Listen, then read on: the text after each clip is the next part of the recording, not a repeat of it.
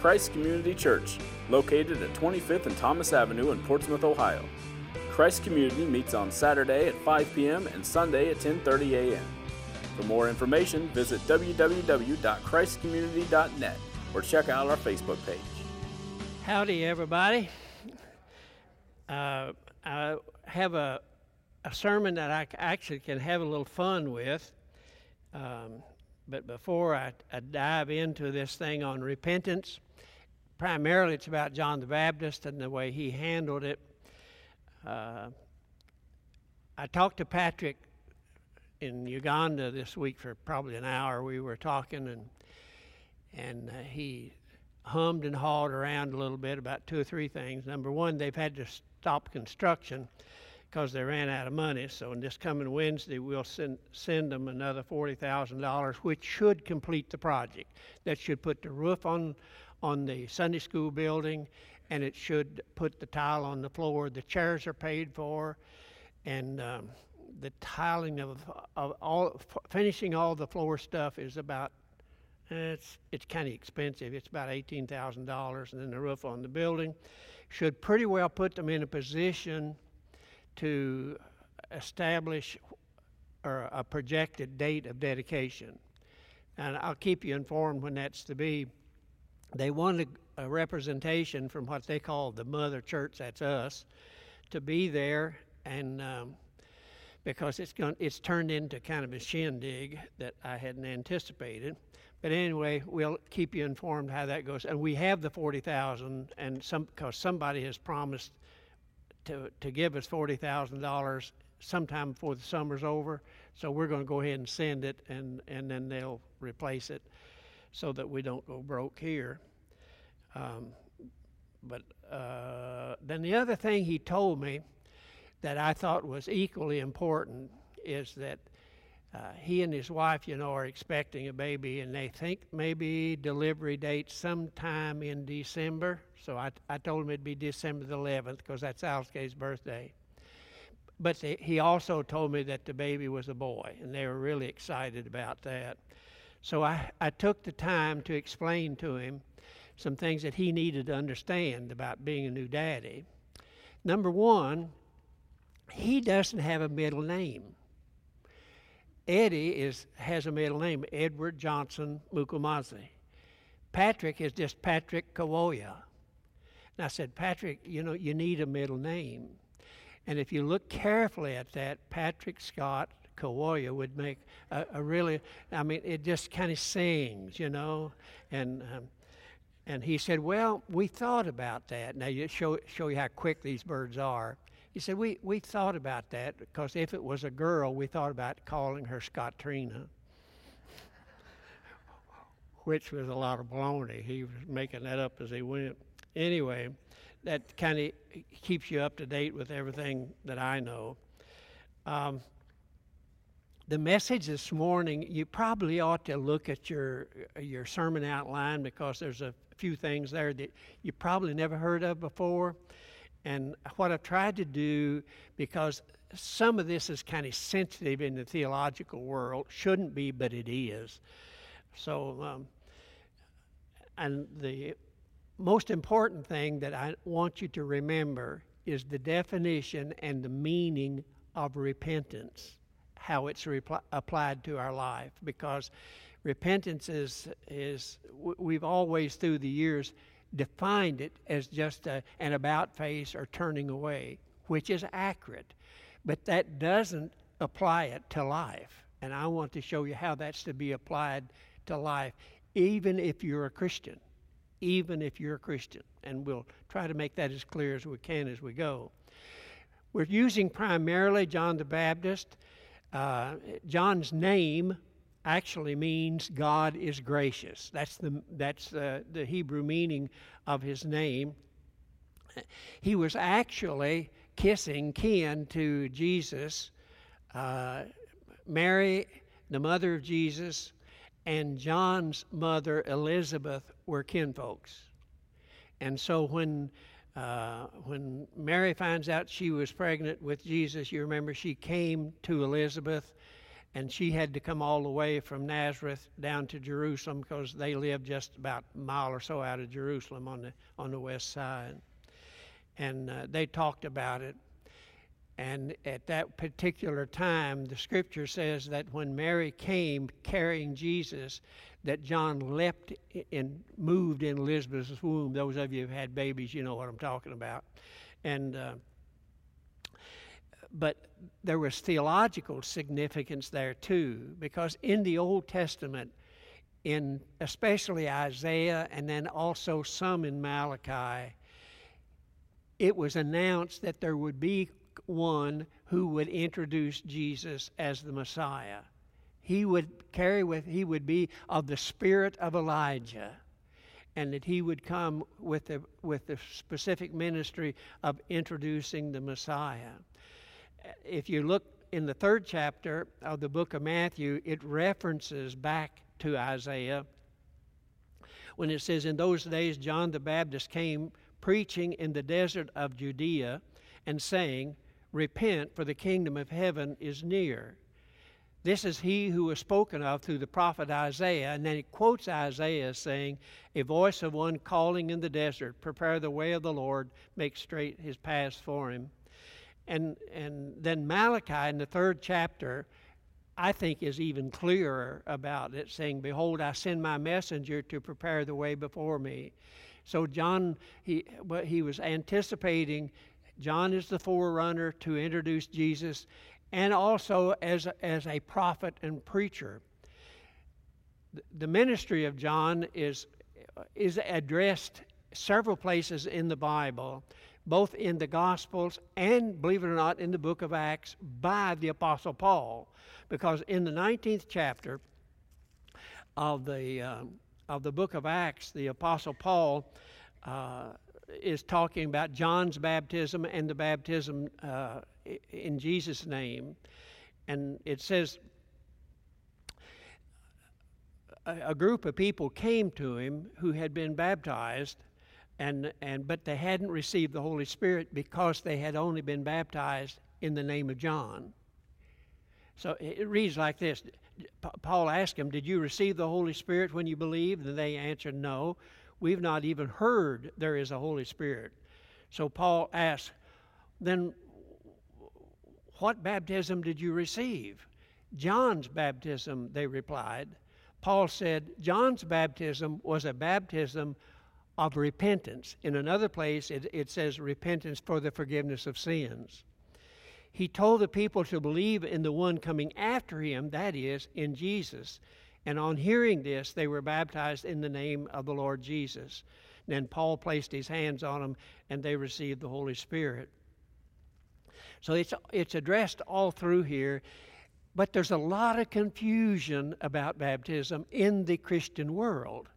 And I want to talk about that, not to badmouth anybody, but for the purpose of clarification, of saying, I don't care what we do today, I want to know what the Bible says. I just want to know what the Bible says. And then we make our commitment to try to keep what the Bible says, not necessarily what the Christian theological world has to say. Now, John the prophet, was to preach repentance, and he said something there that is a little bit different, that we don't do. And I'm not certain that we're right. He preached repentance, and then he said, and I want proof that you have repented. In other words, I want your life to reflect what you say you've done, and you're going to be held accountable for it. In verse 8 here, in the 3rd chapter of the book of Matthew, he says this, produce fruit in the keeping with repentance. That means he's saying, I want proof that you have done what you say you have done when you repented of your sins. And that same thing is quoted in the 3rd chapter and the 8th verse, believe it or not, of the Gospel of Luke. Then he was also had the responsibility not only of preaching to people and who was he preaching to? He was preaching to Jewish people who came under the Old Testament covenant. They were called covenant people. Israel was the covenant people of God in all through the Old Testament. Now, the Bible is actually divided into three separate areas. There's the Old Testament and the law, and we'll clarify that in a minute. And then John introduced Jesus. Now we have the ministry of Jesus that superseded the law and even superseded what's happening in the church. Why? Because Jesus was God in the flesh.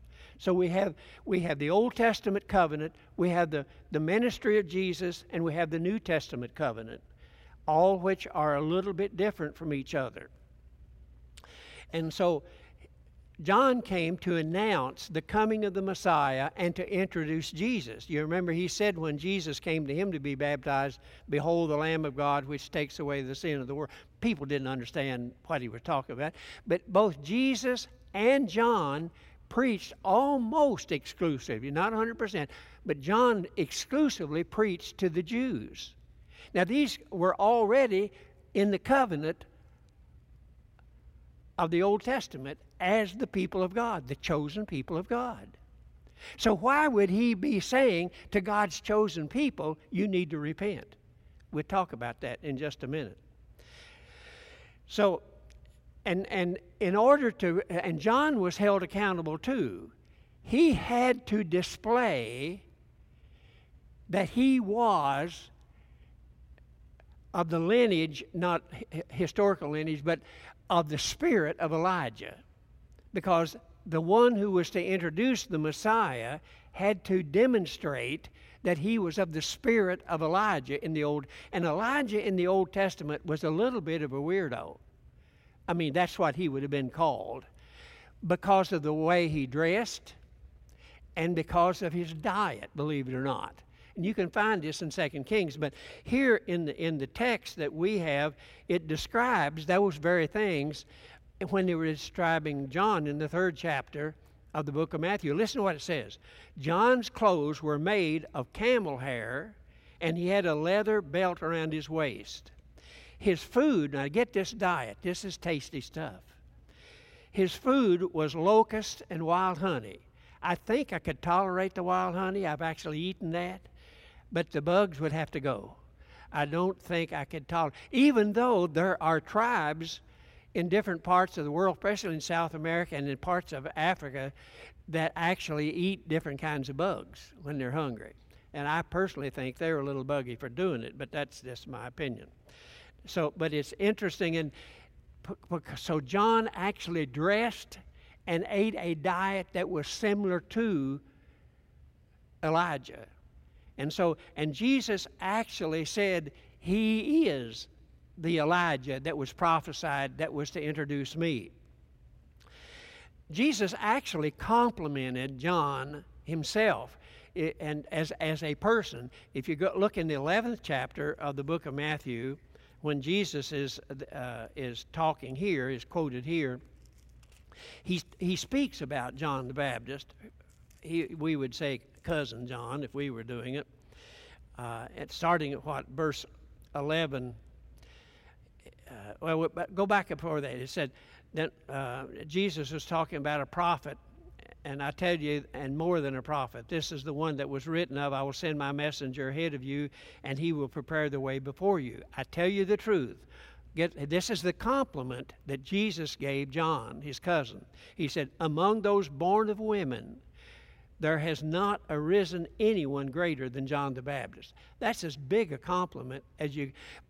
But the point Jesus was making is you have to keep on going. He said, yet he who is the least in the kingdom of heaven is greater than John. So what Jesus is really saying here, you can be an Israelite of the Old Testament covenant. And you could be the person who introduced the Messiah. But that won't get you to heaven. What he's saying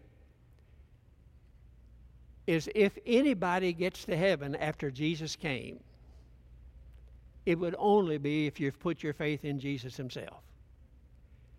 There's no other name given under heaven among men whereby people can be saved other than Jesus.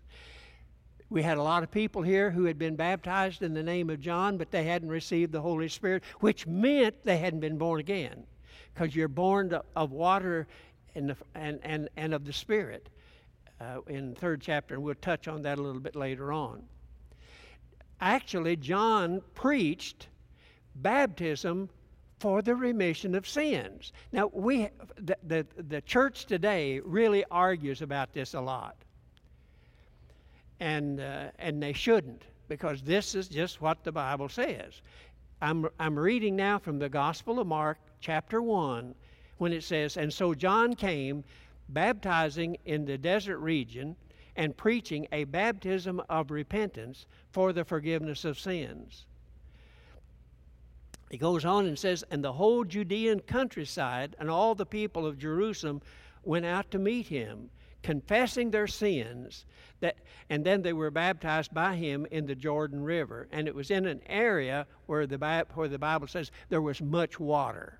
Now, there's a reason I'm mentioning that. So just hang with me now. We'll make sense of all this in a minute. So John preached baptism for the remission of sins. Actually, in the book of Acts, 2nd chapter, 38th verse, it says the same thing about the church. Acts 2:38. And so the baptism, there's a relationship in the Bible between baptism and the forgiveness of sins. This is the way God set it up. I'm just reading you what the Word of God says. And now, so the question is, if John was preaching to the people who were Jews already in God's covenant, why was he asking them to repent? It would be like this. If everybody here this morning was a Christian, every one of you was a Christian, and I were asking you to repent, why would I be doing that? Well, because you'd say, I'm already saved. I don't need to repent. And you would say that because you don't understand what repentance really means. Let's see if I can make that as clear as humanly possible. What John the Baptist was saying, and what Jesus was saying, and what the New Testament teaches is, you can be a Christian, you can be saved, you can have the promise of eternal life, and you still need to repent. Why? It's because very few of us, if any of us really, very few of us are operating completely in the will of God. I doubt if we passed a little piece of paper around so you could write and nobody could read it except me, and I won't think on, I might think on you. But if say, are you on a daily basis in every part of your life moving in the direction that God is going? I doubt if any of us would say, yeah, I am. Which means that repentance literally means turning from the direction we're going and directing our life in the flow of the will of God. It's that turning from what we're doing in the direction that God is going. Because very few of us consistently, daily, move in the direction God is. We're so selfish and self-centered and so attached to this world that is temporary that we have a tendency to be very selfish in our daily desires and our motives. And so he was saying, even though you're God's people, and I think I can say this without fear of contradiction, most of us who know Jesus and who've been baptized, who have been forgiven of our sins, very few of us live a life on a daily basis that the sinner looks at and says, man, there's something special. We are so influenced by the world that is controlled by the devil. We're so influenced by the world that very few of us on a daily basis consistently find ourselves moving in the direction that God is going. And for that reason, both Jesus and John the Baptist said, you need to repent, which means to turn from the direction you're going into the direction that God is going. That's why communion is taken by the church. Because the communion says that each time we take communion, we need enough time to examine ourselves to see if we're moving in the direction that God is going. Because we can only influence the lost and dying world when we move in the direction God is going. It's tremendously impressive if we do that. So this is the way that the Bible, what it really means when they're talking about repentance. Now we've always said, well, it just means I feel sorry for your sins. No, it means a lot more than that. It does mean that I'm sorry and I need to turn and do better. Now, let's for a little bit talk about the method. See, we have John's ministry. We have his message now of repentance and confession of sin and baptism. We need now to look at the method of baptism in particular, because there's so much confusion in our world. I'll try to explain why there's so much confusion and what the Bible just simply says. First of all, let's talk about the word baptism itself. The word baptism has never been translated in many passages in the Bible. It's been transliterated. Now, I'm not just playing with you here. Listen carefully, because this is something that everybody can understand. It's not deep. The word, instead of translating the word baptizo, which is the verb form, baptisma, which is the noun form of the word that we call baptism, instead of translating that, and if you translated it, it would mean something different. It literally means to dip, to plunge, or to immerse. That's the literal meaning of the word translation into English of the word baptism, of the Greek word baptizo. And it was used, it's a part of everyday language for the Greeks. They used that word if they were dyeing clothes. You take your clothes, and you want it, you got some white stuff you want to turn into purple so you can look like your royalty. When they pushed the cloth down into the dye, they were baptizing it. That's the word they would use. Or if you took a ladle and dipped into the gravy to put on your biscuits, that dipping in, they would call it baptism. It was a commonly term used that everybody understood. Now, in the church today, I'm guessing at this, but my guess is more people who attend churches in the world have been sprinkled than immersed. I would suspect that's true. But the Greek word for sprinkle is not baptism. The Greek word for sprinkle is rantizo, where we get our word rain. Because what does rain do? It sprinkles down on us. And so they're two totally different words. And I think it's important that you understand, even in our confused culture today, how important words and definitions are. Because we're living in a day and an age when people are doing really ridiculous things in redefining words. This didn't happen in the U.S., but it happened not too long ago in Scotland. Now listen to how ridiculous things get when you mess with words, when you redefine them to mean something they don't mean. There was a guy that was arrested in Scotland for abusing women. I think he maybe even killed a couple of them. I mean, this is a real bad guy. He was finally arrested and taken to court and found guilty and was sentenced to imprisonment.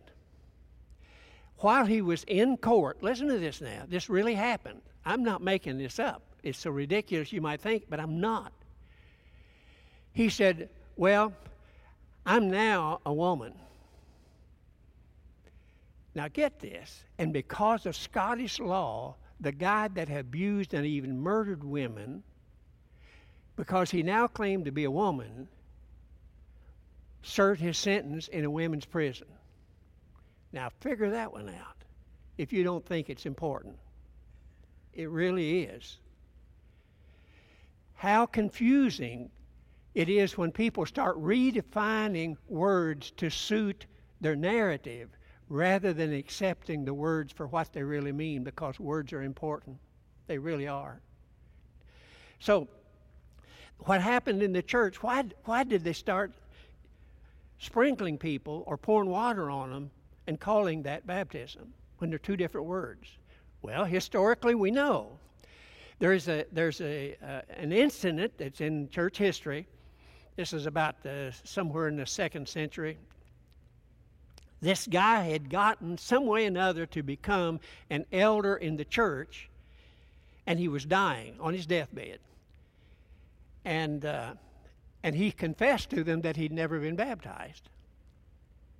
Well, if they took him to the river and put him under the water, they would kill him. I mean, he was dying anyway.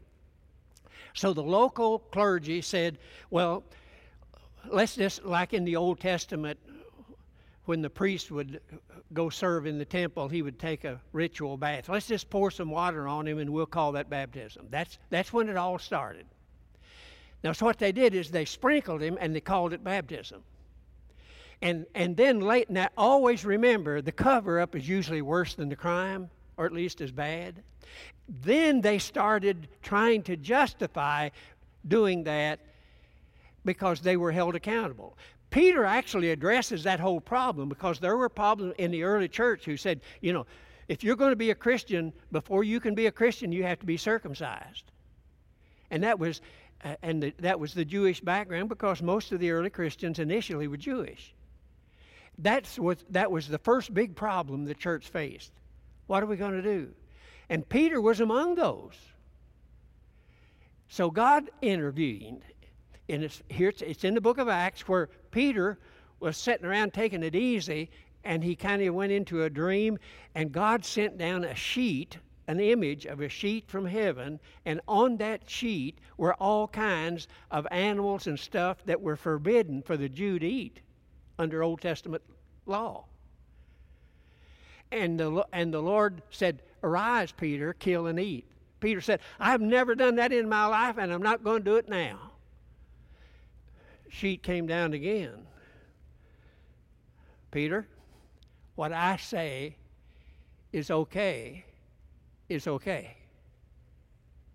It's not for you to say." Because Peter then was going, as soon as he finally got it straightened out, I'm not to determine what God has already said. That's the way it is to be. He said, "Now, Peter, I want you to go see a guy who is a Roman soldier named Cornelius. He's a good guy, a God-fearer.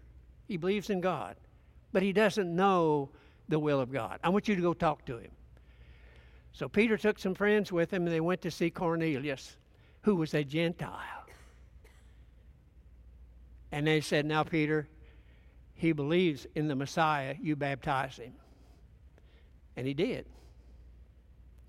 So the early church struggled with that. How much of the Old Testament do we apply to the church? You don't apply any of the Old Testament to the church that isn't mentioned in the New Testament. And that's clear. That's defined in the 8th, 9th, and 10th chapters of the book of Hebrews in particular. That was such a big problem because the book of Hebrews was directed toward Jewish Christians in Jerusalem in particular. So you can't go back and justify what the priest did in the Old Testament. In the Old Testament, if I were going to go to like John the Baptist's daddy, he was one of that served in the temple, because they had 24 different groups, and they each had they followed a calendar when they were to go serve in the temple. Most of them lived pretty close or in Jericho. And he worked there, and before he could go into the area where only the priests could go, there was a great old big container of water, he had to take a bath. It was called a ritual bath. Peter finally writes, baptism is not a bath. It isn't the washing away of the filth of the flesh. It's the answer of a good conscience toward God. It follows repentance. And so there's been a lot of confusion in the church because they have continued to sprinkle people instead of baptizing. And calling sprinkling baptism just simply is a violation of Scripture, even though I've got a lot of good friends who fall into that category. And here's the problem. All of the church, even the Catholic Church, as far as I know, they don't immerse anybody anymore. As far as I know, they only sprinkle people. Hit them over the head with a wet rose or sprinkle a little water on. I've been there a few times when they've done it. And and yet their Bible, if you go to my office with me, I can show you a Catholic Bible. Romans 6th chapter, verse 3. It says, and I quote, baptism in the early church was by immersion only. And I tried to put some of that here for you. Paul alludes to the ancient matter of baptism was ordinarily conferred on the primitive church by immersion. That is a direct quote from the Catholic Bible and the footnote in the 6th chapter of Romans, verse 3. So I'm telling you this to say they know it's not what the early church did, but they changed it and tried to justify it by a bunch of silliness. Probably the closest place in the Bible let me tell you this. I've talked about the Catholic Church. Let's talk about the Orthodox, because a lot of the in Russia, Greece, other places, the Orthodox Church came from the Greek people who spoke Greek. And so in the churches, and we actually have churches here in Ohio who have followed after the Greek Orthodox rather than the Catholic Church. You know, and one of the people who I had as a teacher when I was in graduate school at Vanderbilt, our Greek teacher was a Greek Orthodox priest. He was our teacher. And he invited us to go to church and to watch a baptism at their church. I said, okay. There was maybe 8 or 10 of us that went to watch it. Interesting. I'd never seen anything like it before. It was really interesting. It was actually a baby, a little baby boy, naked as a jaybird, sitting, and they had a white cloth, wasn't a towel, just a white cloth, and setting that little baby on there. And before he baptized the baby, he said, devil, in 10 Cent Store, Northern Kentucky talk, he said, devil, get out of this water, I'm getting ready to baptize this baby. Here's the way they baptized the baby. He took this little baby after some hocus pocus, and he baptized him face forward and pushed him under the water. Why? Because he spoke Greek and he understood what baptism meant. Then he lifted and he said, in the name of the Father, under the water, brought him back up. In the name of the Son, under the water, brought him back up. Third time, under the water, brought him back up. He baptized that, he immersed that baby 3 times, and that turned out to be the maddest baby I ever saw in my life. I mean, he was flat ticked off when they got through. But you understand, and there is a church, I don't know whether last week or so Jim and Maureen Sharp was here. Jim actually worked for a church in Columbus for several years that did that very thing. They baptized not babies, but adults 3 times, and most instances face forward. They're called in church history and by people who don't necessarily agree, they're called dunkards.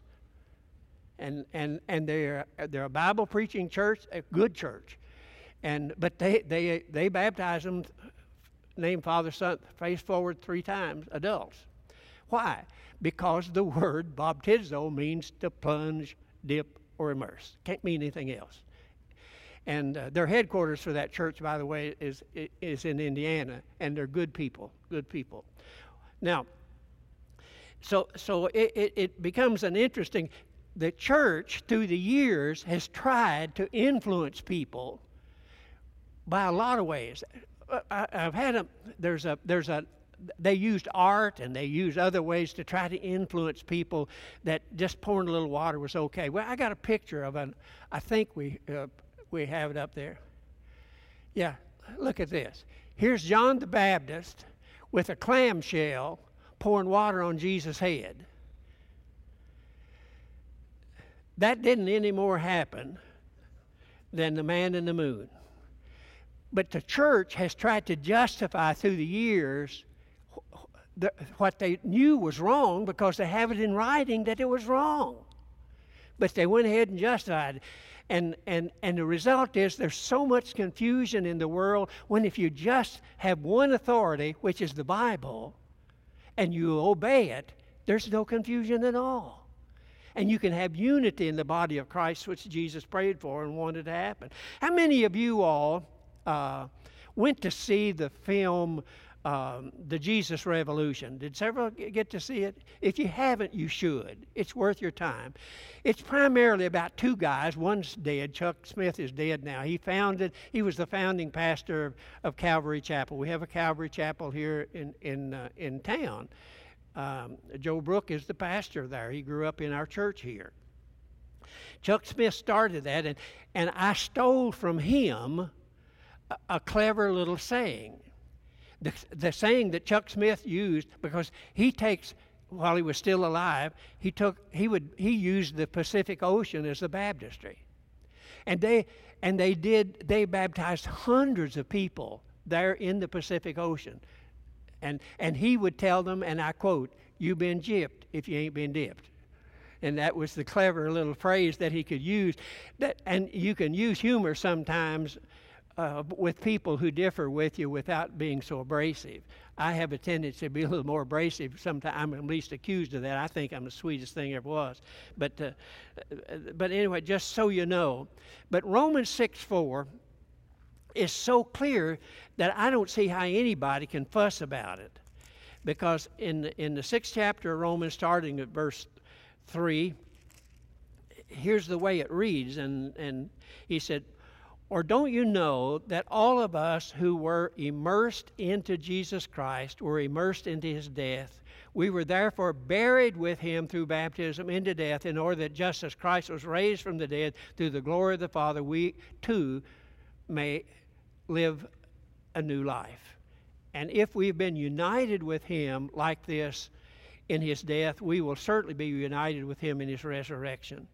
For we know that our old self was crucified and is dead and buried." There's no way that sprinkling or pouring could publicly demonstrate, and that's what it was for, the death, burial, and resurrection of Jesus. Because what's happening here, when a person is baptized, New Testament baptism, anytime that you're baptized, you're actually testifying by your very act the gospel. If you go to the 15th chapter of 1 Corinthians, the gospel is clearly defined as the death, the burial, and the resurrection of Jesus. That gospel means good news. That's the good news. It wouldn't be good news if Jesus hadn't been raised from the dead, but he was. So we have baptism. So we have a new convert here now preaching the gospel by the act of baptism, which should be always translated immersion. Go back to so that you understand what happened here. I told you that the word was not translated; it was transliterated. Okay, here's what I mean by that. Here's what is meant by it. Instead of translating the word baptizo or baptisma in the noun form, they took the Greek letters and changed them for the English letters. The beta is the B, the alpha is the A, the pi is the P, the tau is the T. And so that what they were doing, you see, is they just changing the letters from Greek to English, rather than translating it. And the translation always means, for anybody who knows the language, to dip, to plunge, or to immerse. And the early church knew that. There was no argument about it. The only argument they had was because of the Jewish background, should we be circumcised? And some of the churches today say, well, baptism was to replace circumcision. No, if that's the case, the women have a legitimate gripe, because they couldn't even get to heaven if circumcision had to precede baptism. And in the kingdom of God, ethnic background, sex, so on and so means nothing. Means nothing. The Bible says, whosoever will, which includes women, I think. But it doesn't include children, because repentance is required before baptism, and confession is required before baptism. And they've done all kinds of hocus pocus to try to work around this. But the simple New Testament picture is this. Every person who believes that Jesus is the Christ should be baptized, which means they should be immersed in water, which testifies to the death, the burial, and the resurrection of Jesus. It's just that simple. And if you've never been immersed, you've been raised in a church that sprinkled you when you was a baby or hit you over the head with a wet rose, all well-meaning by your parents, you should go ahead and make arrangements to be immersed in water, simply because we only have one authority, and that authority is the Word of God, the Bible. Other churches have authorities that supersede the Bible. If you were raised in the Catholic Church, and some of you were, you know what I'm saying is true. There are several sources of authority in the church. There's doctrine, there's the church law, there's the Bible, and then there's the papacy. And if these things argue with each other, if there's a contradiction or something, that the Pope speaks, the classical term is ex cathedra, as the head of the church, and whatever he says becomes what they practice. See, we don't have all that confusion. We just have the Word of God. We have the Bible. You see, I not only believe everything that's in it, I believe the cover that says the Holy Bible. I believe that too. And I don't compromise on it, so don't ask me to. I won't do it. I believe that the unity of the body of Christ is important in our world, and we can only have unity when we have one source of authority, and that has to be the Word of God itself. Though there's places in it where we can discuss it and try to clarify it and so on and so forth, but it is the final and only authority that we need to recognize. I have no authority except what the Word of God gives. None. My job is to make it as clear as I can. Jesus actually had a guy come to him one night. His name was Nicodemus. Nicodemus was a leader on the Sanhedrin, but he came to Jesus at night because he was afraid the rest of the Sanhedrin would get on him and give him a hard time. So he came to Jesus at night. This is in the 3rd chapter of the Gospel of John. And he said, I don't understand what you're talking about here. I've heard you say you must be born again. And he asked the dumbest question that anybody ever asked in the Bible. And here's an educated man. He said, you mean a man can enter into his mother's womb the second time and be one? Now, I got to classify that as one of the dumbest things I ever heard. But that's exactly what he said. And Jesus said, hey, look, you shouldn't be surprised that I say you must be born again. You shouldn't. You have to be born of water. And what Jesus was doing here is he was using the natural birth of a baby. The baby is formed in the mother's womb. Then there's the bursting of the water of the womb, and then the delivery of the child. And they used to spank him on the butt and make him take a breath. That breath is the spirit of the individual. The word breath and spirit is the same Greek word. It's pneuma, where we get, and you're familiar with it because you have pneumatic tires. Same word. And so, and Jesus was saying, it's just like in the natural world, it's the same in the world of the kingdom of God, the spiritual world. You're born of water, and then when you come up out of the water, what's the first thing you do? You breathe. You don't holler hallelujah till you breathe. And the word for breath and spirit's the same word. And just as you take your breath when you come up out of the water, the Scripture teaches, at that moment you're filled with the presence of God. You're born of the water and of the Spirit.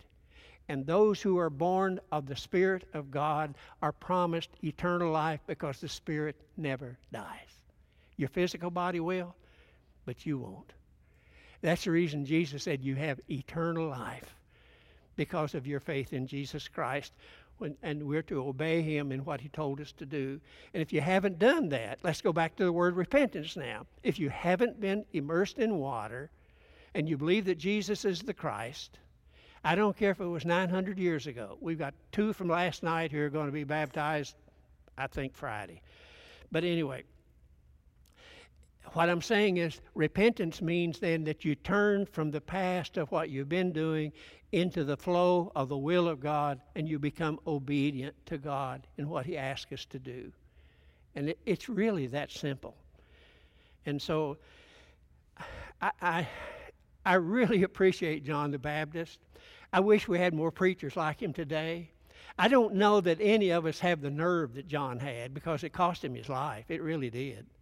You know, he looked at the king and said, "King, you're living in adultery. You married your brother's wife.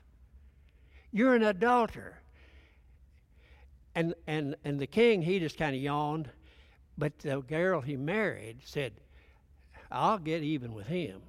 So you remember he had, at a party when the old king was drunk and a skunk, they had the girl to do the little hoochie coochie dance. And he was drunk, and he said, "Hey, whatever you want, I'll give you. All you have to do is ask." And his wife whispered to the daughter and said, "John the Baptist's head on a platter." He made the promise. He kept his promise. John the Baptist lost his head. But how many preachers do you know who would look at political leaders like we have in both parties today and describe them as a brood of vipers? In other words, he's calling them snakes. I doubt if we have many. And if we did, we might have the FBI, the CIA, the whatever they got up there coming down here on our neck. I'm really not very afraid of them, be honest with you. Because I think the political world is absolutely filled with that kind of nonsense. But most of us in the pulpit are afraid to call them what they are. John the Baptist said, "You're a brood of snakes. You're a brood of vipers." I say, "Sick 'em, John. We need another one just like him." Well, anyway, I've got that off my chest. I need to get that said. So having said that, the big deal is this. If you've never been baptized, and I'm not talking about just use the word when they hit you with water. I'm talking about, as the Bible teaches, the burial in water for the remission of sins. That's what he said. Then you should hurry up and do it. Because what you will be doing then is you would be repenting by your actions, because John required proof of repentance. By your actions, you would be moving from what man teaches to what the Bible says into the flow of the will of God. Okay, I'm done. Let's pray, and then you can go, because I'm 5 minutes early, so I need a raise. Lord, I thank you so much for your word. And I thank you for the opportunity that you've given us to study it and to believe it and to obey it. It's difficult for any of us to look people in the face and say, "I'm sorry, I made a mistake." But the truth of the matter is, through history, the church has made a lot of mistakes. Instead of conforming ourselves to your will, we've allowed ourselves to be conformed to the world in which we're living. Help us, O Lord, to guide our congregation to know and to obey your word as it's revealed in the Bible. Help us toward that end, we pray in Jesus' name. Amen. God bless you. You're free to go. I appreciate your hanging in there with me. Christ Community Church, located at 25th and Thomas Avenue in Portsmouth, Ohio. Christ Community meets on Saturday at 5 p.m. and Sunday at 10:30 a.m. For more information, visit www.christcommunity.net or check out our Facebook page.